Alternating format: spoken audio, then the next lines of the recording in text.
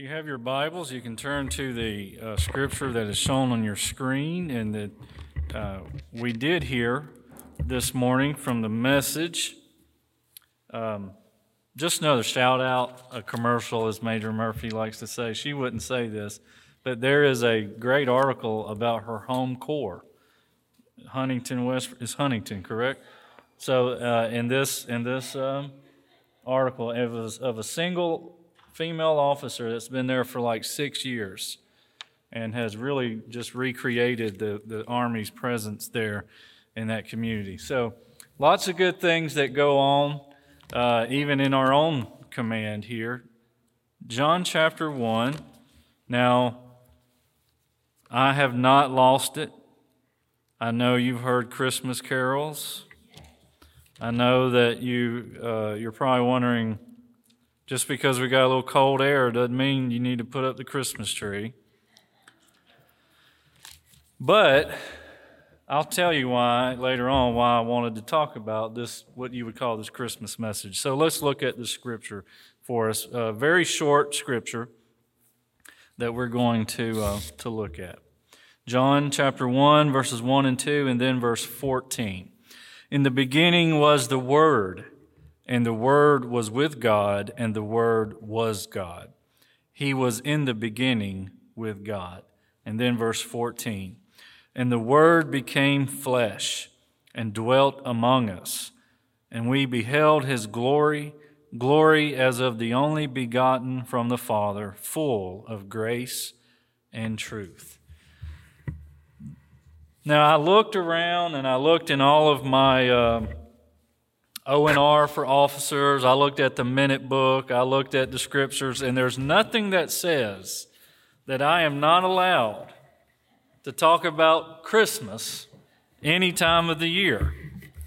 And the reason why I share that with you this morning is because we sometimes only talk about Christ coming one time in the year.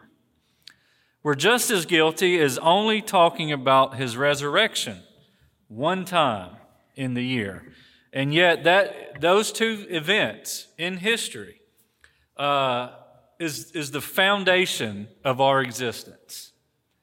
And unfortunately, we just, because we're humans and we do this, we compartmentalize and say, well, we only talk about the Advent season during that time of the year, right?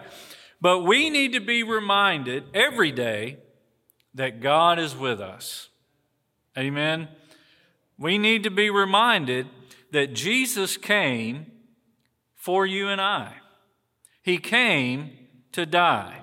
Christmas and Easter are very much connected, and I love it when people say, well, which one is more important? And I like to say, you tell me, what's more important, breathing in or breathing out? They're very much connected. Now, in John, he starts this book, and something tells me he knew his Old Testament, because Genesis 1:1 says, in the beginning. And John says, in the beginning. In the beginning, Genesis 1:1 says, God created the heavens and the earth. And yet John says that in the beginning, before anything was created, the Word, Logos, that's what that means. And you notice in your Bible, I hope it is capitalized. Who are we talking about? We are talking about Christ. He is the Word become flesh. Some people have the idea that we worship the Word of God. We don't. But we do worship the Word, the living Word. This Word of God that I hold helps me to know the Word, Logos. It helps me, this Bible is the only book that I know of that describes itself as being living and active. And what it does, it illuminates, it brings to light the Word, Jesus Christ. Jesus is not just in the New Testament. He is in every book in the Bible. He is the Bible. We don't worship the Bible, but we do worship the living Word of the Bible. John wants you and I, as the reader, to understand very clearly that Jesus did come to earth, but He's also always has been. In our doctrines, and you may not know this, but in the back of your songbook, in the very last page, 352, we have what we believe. In every doctrine, all 12, somebody's listening, all 11. I said that on purpose. All 11 start with we believe, right? And the fourth doctrine, the fourth statement of faith for all salvationists says this: we believe that in the person of Jesus Christ, the divine and human natures are united, so that He is truly and properly God and truly and properly man. That's what we're talking about this morning. We call it the incarnation, in the flesh, right? Some people you say, is so-and-so here? And he'd say, in the flesh, here I am, right? Jesus came in the flesh. And it's not just something that we should celebrate the Sunday after Thanksgiving to Christmas Day. We should celebrate this every day. So in both the first and second verse, you find in the beginning. In the beginning was the Word. The second verse, He was in the beginning with God. Christ has always been with God the Father since the beginning as the Word, or as the Greek word says, the logos. You ever say, hey, look at their logos. Now you know where you get that from. Look at their symbol. Look at their word. That word. Christ is continuous in His existence. Now this can make your head hurt. This is not something this morning for you to understand. This is something for you to believe in faith. Okay? John says, in the beginning was the Word. He was already there.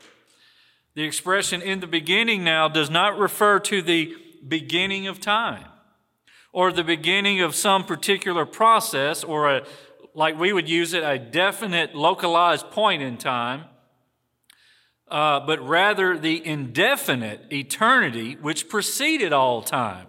Again, this can hurt your head. So don't try to understand it, just accept it by faith. We are talking about the immeasurable past, before time. Christ is there, was with God, is God before time began. The Word, Logos, cannot be said to have come into being at any given moment. It just simply says He was with God. And the Word was God. The deity of Jesus Christ, God in man, the God-man. Jesus Himself testified to this in John 8:58. So if you have your Bible in John chapter 1, just flip over a few pages to John 8:58. And this really got the readers upset. In John 8:58, Jesus, just to kind of give you a little context, He's discussing with the Pharisees, with the Jews that hated Him, that eventually had Him killed, who was Jesus' true father. And Jesus says to them in verse 58, truly, truly, I say to you, before Abraham was born, I am. Now that should kind of get your brain going, because when Moses, let's go all the way back, almost to the beginning, in Exodus, when he's staring there looking at a burning bush, and he says, now when they ask, who sent you? What did God say? You tell them, I am sent you. What was Jesus saying? Jesus was saying, before Abraham, I am. I am God. And then when Jesus is praying in John 17, verse 5, He says, and now, Father, glorify me in your presence with the glory I had with you before the world began. What does John 1 verse 2 say? He was in the beginning with God. Don't you love how the Bible makes sense? It doesn't contradict itself. Not only is Jesus continuous in his existence, he is constant in his relationship to God the Father. In fact, there's a place where Jesus even says, I and the Father are one. There is no, don't you love it when in Sunday school and somebody would always say, well, what's the answer to that? And the kids say, God. That's the answer to everything in Sunday school. Or they'd say Jesus. And I love it because we love to make things so technical. We'll say, no, we're talking about the Old Testament, so we're really talking about God, not Jesus. Yeah, you are. Again, you may not fully comprehend it, but we do accept it by faith. He is constant in his relationship to God the Father. And the Word was with God, and the Word was God. Christ has always and will always have a personal relationship with his heavenly Father. In fact, there was one time he didn't. And you and I should be on our knees thanking him every day. Because on the cross is the only recorded time that when he spoke to his Father, he did not call him Father. He said, my God, why have you forsaken me? But outside of that, and he was fulfilling his Father's will too by doing that. But let's look at that verse. He was with God. The word with is a preposition meaning literally facing him. Thus, the Word is a person facing God the Father. And what did Jesus even say? He says, if you've seen me, you've seen the Father. The word with, where it says he was with God, appears before the word God, which indicates that the first person of the Trinity is meant. He's talking about God, the Father. John is speaking of the fellowship between the Word, the living Word, Jesus Christ, and God, the Father. A fellowship that existed from before the beginning, from all eternity, and will exist to all eternity, and which was never broken except at Calvary. When Jesus said, my God, why have you forsaken me? You know why Jesus said that? Because he was forsaken. It's not just that he was fulfilling Scripture. In Hebrews, it says God will never leave you nor forsake you. And that's true because on the cross, Jesus was forsaken. And because of that, you and I have the promise that in him we will never be forsaken. Christ has a personal relationship with his Father. You know what that means? That means if you have this morning a personal relationship with Christ, you have a personal relationship with God the Father. I will be a father to you. 2 Corinthians 6:18, and you will be my sons and daughters, says the Lord Almighty. How many of you in here have been adopted? Every one of you, if you're a Christian, should raise your hand. Because as believers, we have been adopted. We used to sing it all the time. I'm so glad I'm a part of the family of God. Maybe we're not glad anymore, and that's why we don't sing it.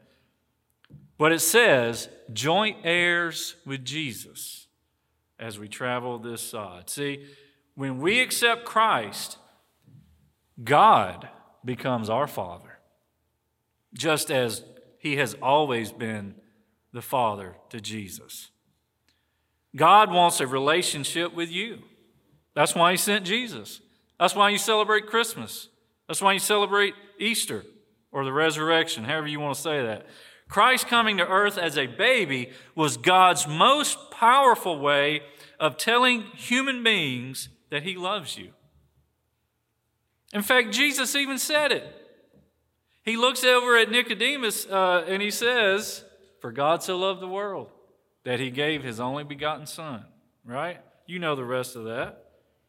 In his book, Loving God, Chuck Colson wrote these words about God's desire for a relationship. And I'm quoting him here. He says, quote, the remarkable promise that God made to Moses that he would pitch his tent and dwell in the midst of his people is a central theme throughout Scripture.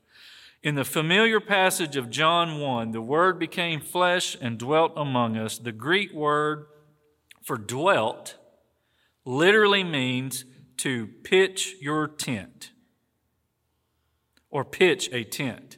Through Christ, God comes to pitch his tent among his people. You know what there's another word that we see in Scripture, and we don't use it near as much as we used to, but it's the word tabernacle.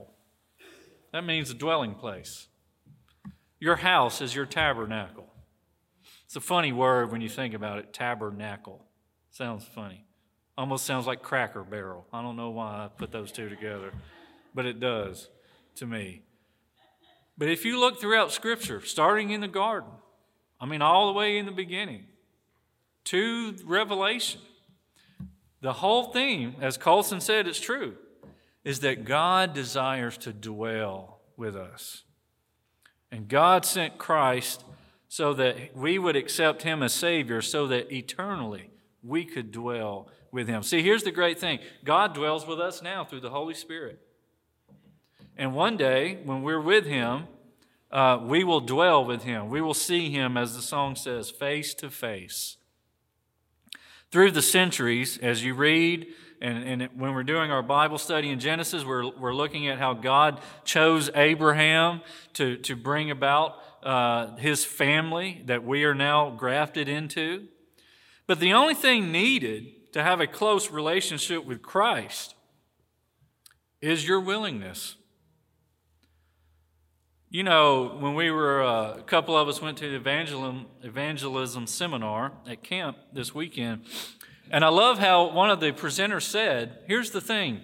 He said, God's already forgiven you. It's just we have to accept that forgiveness. Christ has already done all the work.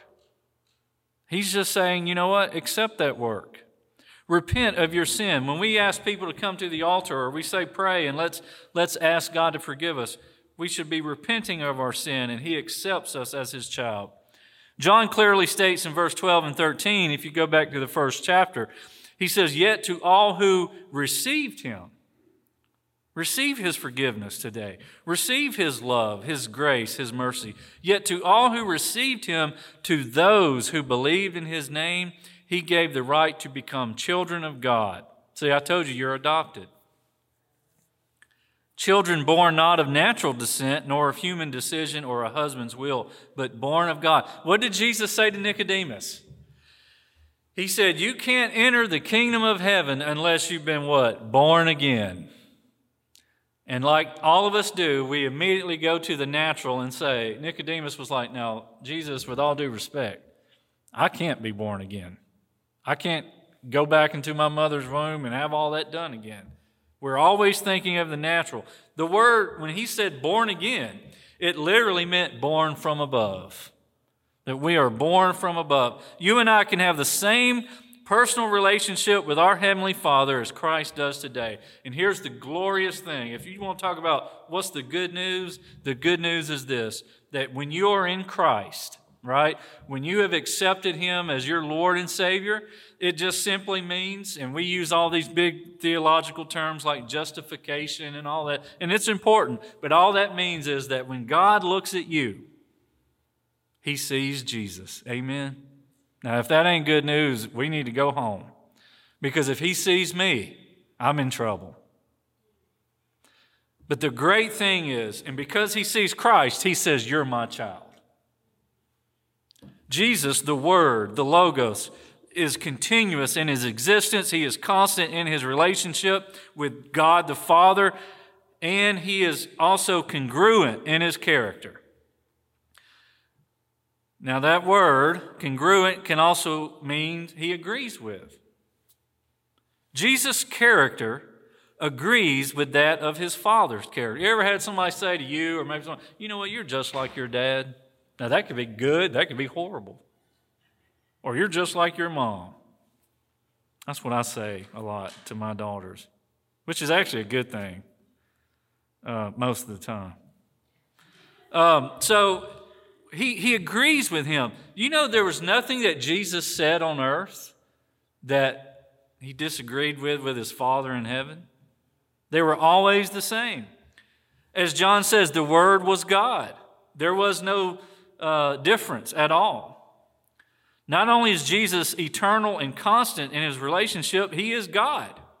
Again, if you're going home with a headache thinking, man, this is confusing, it's not meant to be confusing.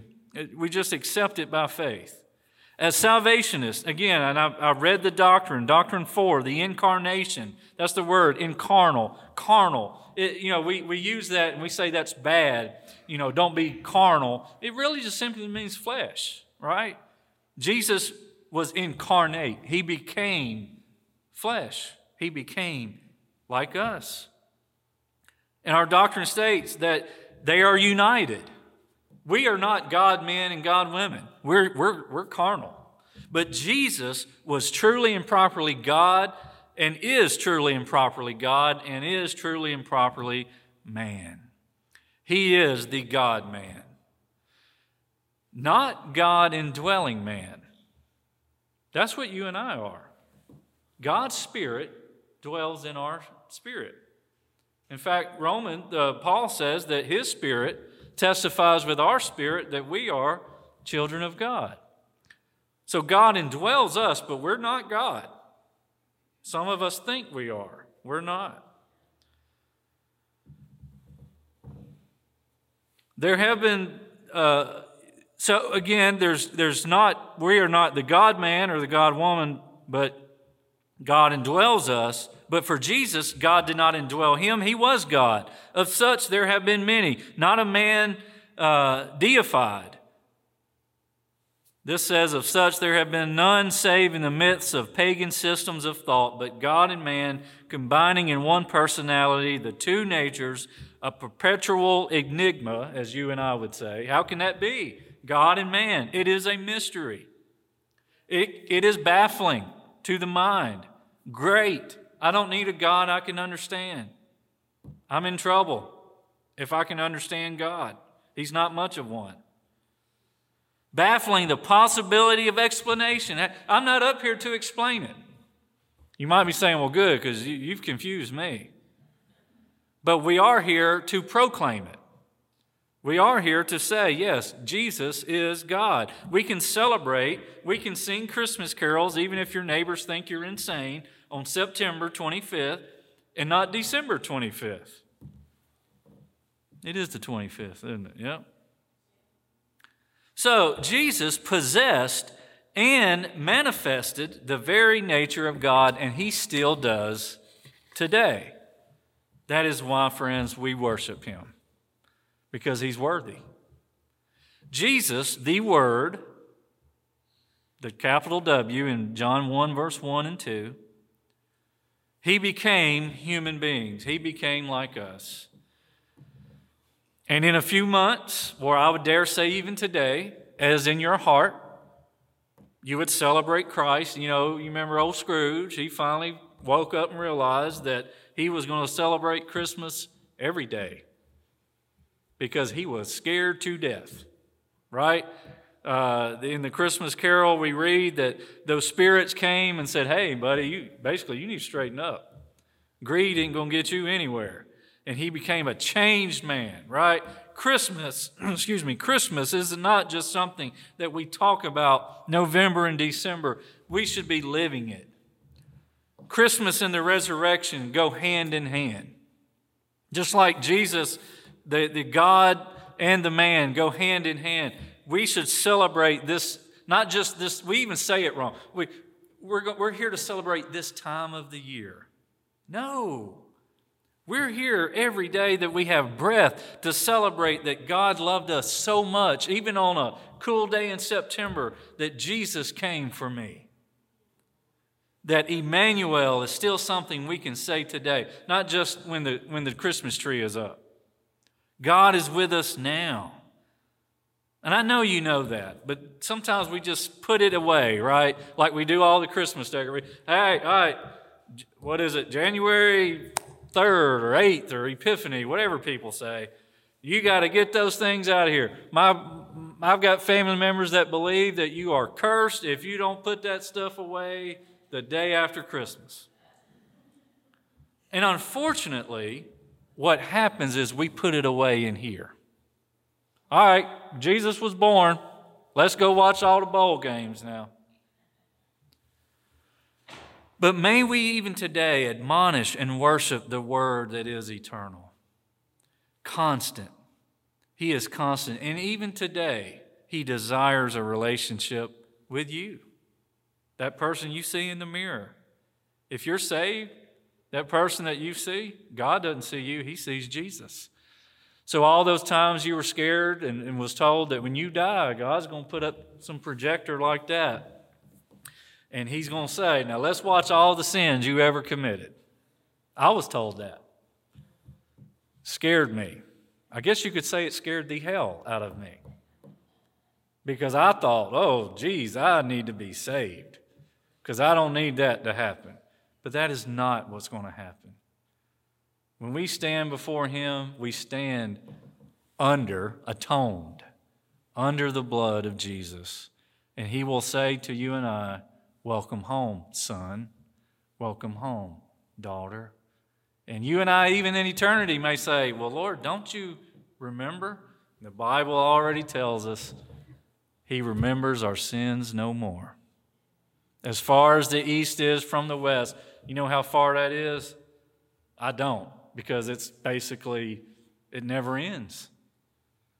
Now, north and south, I guess it can finally wrap around and come to each other, but east and west just keeps going. And the Bible is saying there, as far as the east is from the west, they will never touch. That's as far as He's removed your transgressions from you. So celebrate Emmanuel today. For many people, spirituality amounts to picking through the artifacts of faith that survived from a long time ago, where humans saw God, or they heard His voice, or they saw a vision and they were terrified. But that was then. Today, those kinds of gripping encounters, we would say with God, that it's not what happens anymore. But I would pray that even today, don't wait till we celebrate that time of the year. I hope today you have a real encounter with the living Word.